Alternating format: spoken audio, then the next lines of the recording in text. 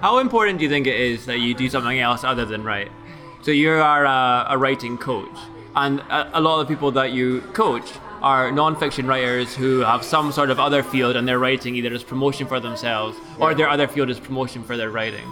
Yeah. So if you're giving away some of your books for free, how important is it how do they feed into each other? The coaching and writing? Yeah, I have exactly. no idea what you just said. That is the most convoluted question you've ever asked, and I didn't even understand it.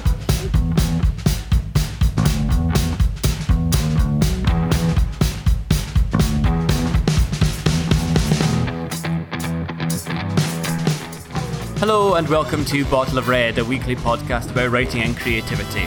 I'm Ross Garner and I'm joined by regular co-host Justin Lee Anderson and our special guest for last week and this week, Rami Habib, who writes under the name Ari Vance.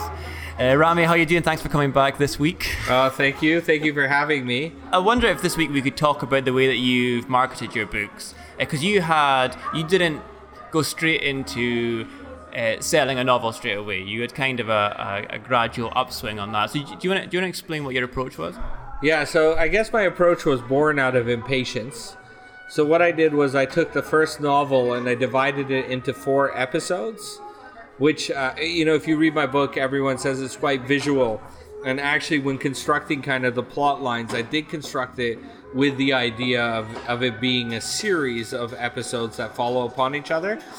And so I released them as 4 separate episodes. But they were all written in advance, were they? So you wrote the whole book and then you split it up. Yeah. Yes, except that I did something that worked out in the end, but I would never advise anyone to do it, which is that I wrote the whole thing in advance, but I edited it and released it in parts instead of editing the whole book and then releasing it in parts. Mm-hmm. And it worked out, but by the skin of my teeth. I did have to... That's like an agile development approach. It's very cutting edge. Right, yeah. But was that so that you could get feedback on the previous parts? Was there a reason for it, or were you just lazy? Or did you just want to get them out so quickly that you couldn't be bothered waiting to edit all of it? Yeah, it was more of... I had set myself a goal that I was going to publish all 4 parts before my first son, and only son at this point, was born. And so he was due on... Your wife was pregnant though, yeah? My wife was pregnant. That does make it slightly more... So you did have a clock ticking. I did have a clock ticking, yeah. I wasn't married. I was completely... In fact, I had a vasectomy, but still, I had set a goal of the first... No, actually, if I may indulge for a second. So I used to own a company, actually a publishing house that specializes in curating rare Arabic content and selling it to universities and libraries. And when my wife told me she was pregnant, I packed up the company. I mean, I didn't quite close it, but I packed it up and I started writing as full-time as I could afford to. And with the goal of releasing the first book before my child was born. So yeah, I released it kind of like that out of impatience. And then the little bastard decided to be born a month early on my birthday. So I didn't quite make my goal. Had he been born on time, I would have, but... So that was the first draft that you completed just after your son was born?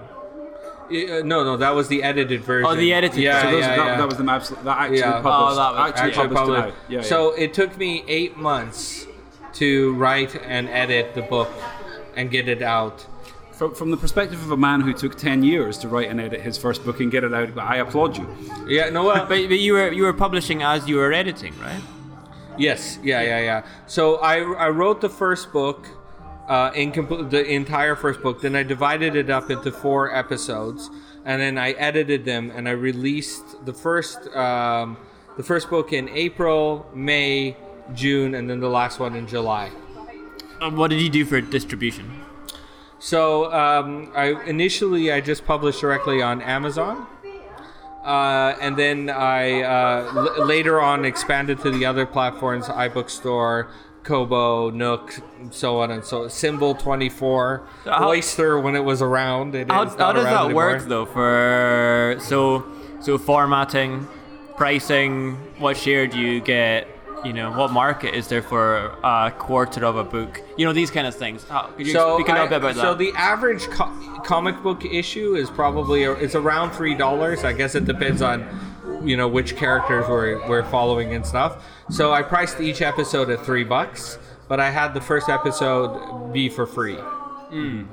And so and then what I did was, in terms of marketing, because I know that's what you're interested in. So I put the first book for free, and then in the first book I said, subscribe to my mailing list and I'll give you the second book for free. And then from there I just kind of grew the mailing list, doing various kind of techniques, promos, so on and so forth. What kind of traction did that get? So I guess how many people got the first book for free, first of all, and then of those, how many signed up to the mailing list? Well, if I had known you wanted the math, I'm taking notes on this. I think roughly 10% sign up for the mailing list. And what's interesting is probably about 10% just will buy the second episode without signing up for the mailing list. And then the other 80%, it's hard to measure because, when people get a free product, they often will download it and not actually read it. So I'm sure there's a big portion who've read it and it's just not their cup of tea. But, in terms of how many actually follow through and read the entire series, I think I had, through various promos, got roughly about 5,000 downloads, and roughly 20% of those went through and bought the entire series. Yeah. So what's interesting about what you're saying is that the number of people downloaded it for free. And you and I are both members of the book club on Facebook, and there are a lot of people on there who regularly talk about their TBR pile, their to be read pile, being absolutely huge. Not least because they download cheap books on a whim, but if they get free books, who's going to say no to a free book? Why wouldn't you take a free book if it's even vaguely interesting to you? But so, do you think there's probably a lot of people out there, and I suppose I'm kind of answering the question for you, who have downloaded your book for free because it was interesting and free, but probably haven't even actually read it yet? If you could see me, you would see I was nodding vigorously, adamantly. Okay, I actually have evidence to that. Okay. Right? I do. Because what I did was I found 3 or 4 authors whom I felt was very similar to me. And I looked at the reviewers that they had. So let's say they had 100 reviews each. Yep. And I found the people who, like the reviewers who gave them 4 and 5 stars, who actually had their email address on it. And then I went and I contacted them. And I contacted, I think, about 30 people. Mm-hmm. And exactly 7 of them responded to my email. Uh-huh. And 3 of them already had my book. But hadn't read it yet. None of them had read it yet. And that's the thing. This is the biggest, hurdle. Malcolm Gladwell talks about the tipping point. Yeah. And I would say that one of the tipping points for authors like myself who use this style of marketing is that, these guys will download my book, not read it, and it'll be in their to be read pile. And then some reason or some way, I'm going to get on their radar. And so they'll actually read me over the latest book of whatever author they have been following since the dawn of time, right? Because if you're a Dresden fan, you're going to read Skin Games before anything else when it comes out, no matter what is on your to be read list. Yep. So, that is one of the challenges. Yeah, that's it. It's not always about getting the downloads. It's almost about actually getting the reads. Yeah, absolutely. And I've had people come out, people on my mailing list, for example, review me 6 months later and then write me a letter and saying, effectively, I love your book. I'm really, you know, it's interesting, great premise, what have you. I wish I had read it when I signed up to your mailing list. And I'm like, and I actually have the metrics, right? And I can see, like, and one guy had been signed up to my mailing list for close to 7 months. He's like one of the first people. Yeah. Another guy, as way of an apology, like, you know, just sent me this glowing review. And I was like, oh, this is amazing. Posted on Amazon. He never has. So I don't know who you are. I'm not even sure what your real name is. But you know who you are. Post the damn review. I think we can say that for all readers. Yeah. Post a review. Is there not so the Fringe is on, we're in Edinburgh just now, right? Yeah. You know when you get handed a leaflet for a free show and you're like, oh yeah, maybe. Yeah. But it's almost like because it's free, you're less interested in it. You have absolutely no personal investment in it whatsoever. I have an aside on this because a friend of mine who is a professional stand-up for the first year ever is doing the free Fringe this year. And the concept behind the free Fringe is not really that it's free. The concept is essentially that it's pay what you want. Because at the end of each show, anybody who's done a show in the Free Fringe, at the end of the show, they will likely stand up with a bucket and ask you to kind of donate something. You know, what do you think the show was worth? Well, they rely on social pressure. They do. It's kind of like an honesty box, but it's interesting because it's a different model because it costs the artists much less. I'm not even sure it costs the artists anything. It costs the artists very little to be in the Free Fringe. So the general model with stand-ups at the Fringe is that they spend an absolute fortune to get on the Fringe, and then they spend their time in Edinburgh trying to make their money back. So no stand-ups except for the very big ones come here and make any money. They're only here for the exposure. My question to that is: has your friend done better this year than he has when he's charged for tickets? I'll tell you when the run's over. He's still doing it. I have no idea. I'll let you know when it's finished. But that's an interesting. But there's but that's then a perception of value.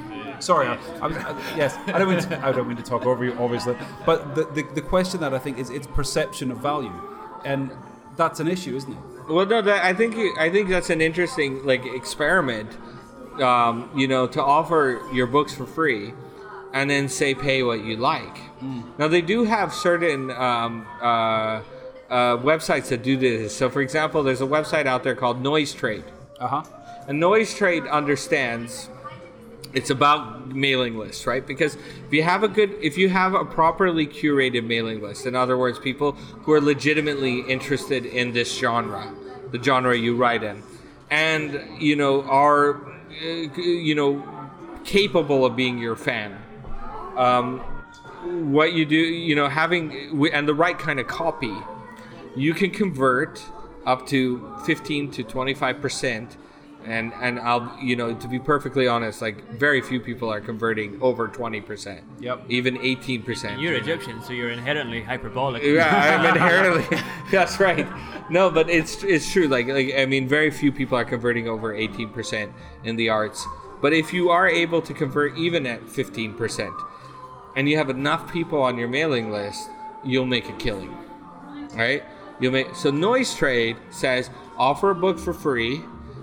Just sign up on the mailing list, and it's like this kind of pre-curated site and stuff like that. Yeah. And they have a tip jar, and I have been tipped exactly $2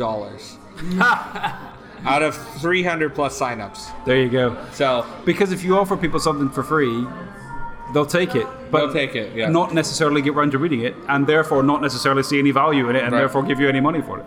That's absolutely correct. And it is kind of like. At a certain point, when I reach a certain level of success, I will probably get rid of the free book. Yeah. Right? I don't know if I will, to be honest. This is a to-be-decided issue.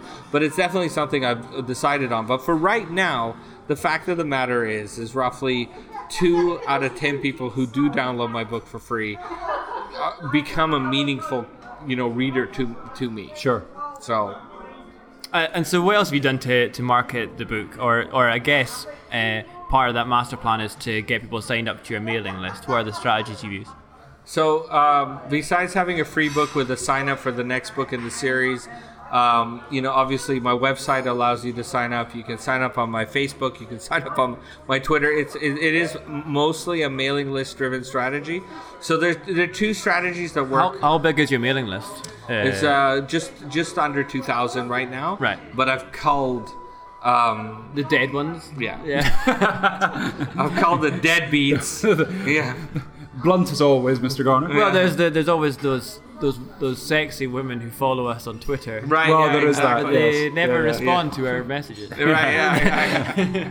Absolutely. I've never understood that. Yeah. It's very funny.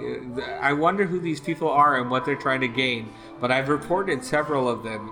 Always feeling quite a little bit guilty every time I do, because I'm like, this could actually be a legitimate person that I'm reporting. But it really doesn't look like it. It doesn't look like it. There's way too much cleavage going on here. Yes. Yeah. And only 3 posts, and they're all linking to the same weird website. Right, exactly. So, And you've clicked on them all. And now my computer doesn't work. but the other strategy is reaching out to influencers, right? And so, getting as much exposure, as many interviews as possible. And that's tough, because any kind of influencer out there is probably being bombarded by people requesting interviews and requesting, whatever they can. I mean, I basically had to follow Justin around Edinburgh for weeks before I got on this. And so... so that's just the way it goes. One cleavage shot, and he. It's all I needed, man. It's all I was looking for. That's a good question. I think I've monopolized all the questions so far. Ask a good question. I don't know if I've. How much do you use social media for promotion, and how effective have you found it, and what have you found effective? And I've just done a Jonathan Ross and asked you 3 questions at once. Sorry about that. Let's talk about social media. Okay, so it's really interesting because social media it's a necessary augmentation to everything you do, right? It's still about influencers, and it's still about mailing lists. But social media, you have to have a presence there, because if you don't, you're simply not real. Yep. Right? People don't believe you exist if you don't have some kind of social media presence. There can be a mystique to that, though. But that might be a very risky strategy. Tom Holt, for example, does not have a social media presence. But to be fair, he's been very well established since before social media existed. Yeah, and I would argue that anyone who is successful post social media and not on social media. Yeah, that's a good question. Right? Yeah. I mean, even Joss Whedon. Prince George. He's got a Snapchat account, hasn't he? Yeah. He must. Yeah. No, I mean, but even, what's his name? Oh, Joss Whedon. Yeah. Right? He left Twitter. Yes. And, I would argue that his stock, not that he has a stock, right? But you know what I mean, is probably decreased as a result. Well, to be fair, I think it had more to do with the fact that Avengers 2 wasn't as well received as Avengers 1, which arguably had a lot more to do with studio interference than with Joss Whedon. But I love everything that guy does. Oh, so Joss, if you're listening, give me a call.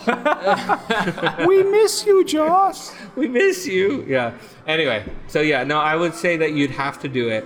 I would say that Twitter is often like screaming in an empty room, right? It's quite ineffective. However, if your strategy with Twitter is to actually contribute to a conversation and not self-promote, it does quite well. But I agree, and I can tell you that the most effective thing I've ever done on Twitter, which I managed to measure had an actual effect on book sales, was called Donald Trump an ignorant fuckmuppet. Which got thousands of what's got many retweets and made it into a meme. You're an honorary Egyptian. Hyperbolized. Which got millions of retweets. Second Trump reference as well. And actually, oh god, yeah, we have to stop talking about this dick. And basically, yeah, on the back of being retweeted for calling him a fuckmuppet, I suddenly got a boost in sales, which was hilarious. It was and what was funny about it was actually that I had a dip in sales in the US initially and a spike in sales in the UK. And I really wouldn't have thought that many of my American readers were big Donald Trump fans. Because let's be honest, if you're a big Donald Trump fan, you're unlikely to like my writing or me. So it's a tricky one. But it was interesting. I saw a spike in sales in the UK on the back of that, which was hilarious. Yeah. But Twitter, it's all about you got to add value. You know, no one's interested in hearing you promote your book. Can we wrap this up with your 3 top tips for marketing yourself? I know I asked you this last time, but I always like to have that final. Just what are you going to do practically? Okay, so the three top tips for marketing yourself. That's a really interesting. Okay, so I would say that the 2 for for the arts. Okay, whether it's books or podcasts or painting or whatever, it is about curating a mailing list and being very much available. I answer every single one of the emails myself as quickly as I can, and it does, especially when I'm releasing a new book, that can get very time consuming because I am getting a lot of Do you have the hit reply message on your mailing list? So, you know, at the end, hit reply if you want to comment. That's one of those comment strategies you see on a lot of mailing lists, you know. Yeah, I always personal, you know, hit reply and I'll speak to you. I always end my emails with, what do you call it? Like, if you have any questions, comments, love or ire, you know, email me and I'll be sure to answer you. I'd say my wife is on your mailing list. Oh, is she? Yeah. And gets very excited when she gets an email from you and has more stuff to read. Right. Okay. She's a big fan of your mailing list. Excellent.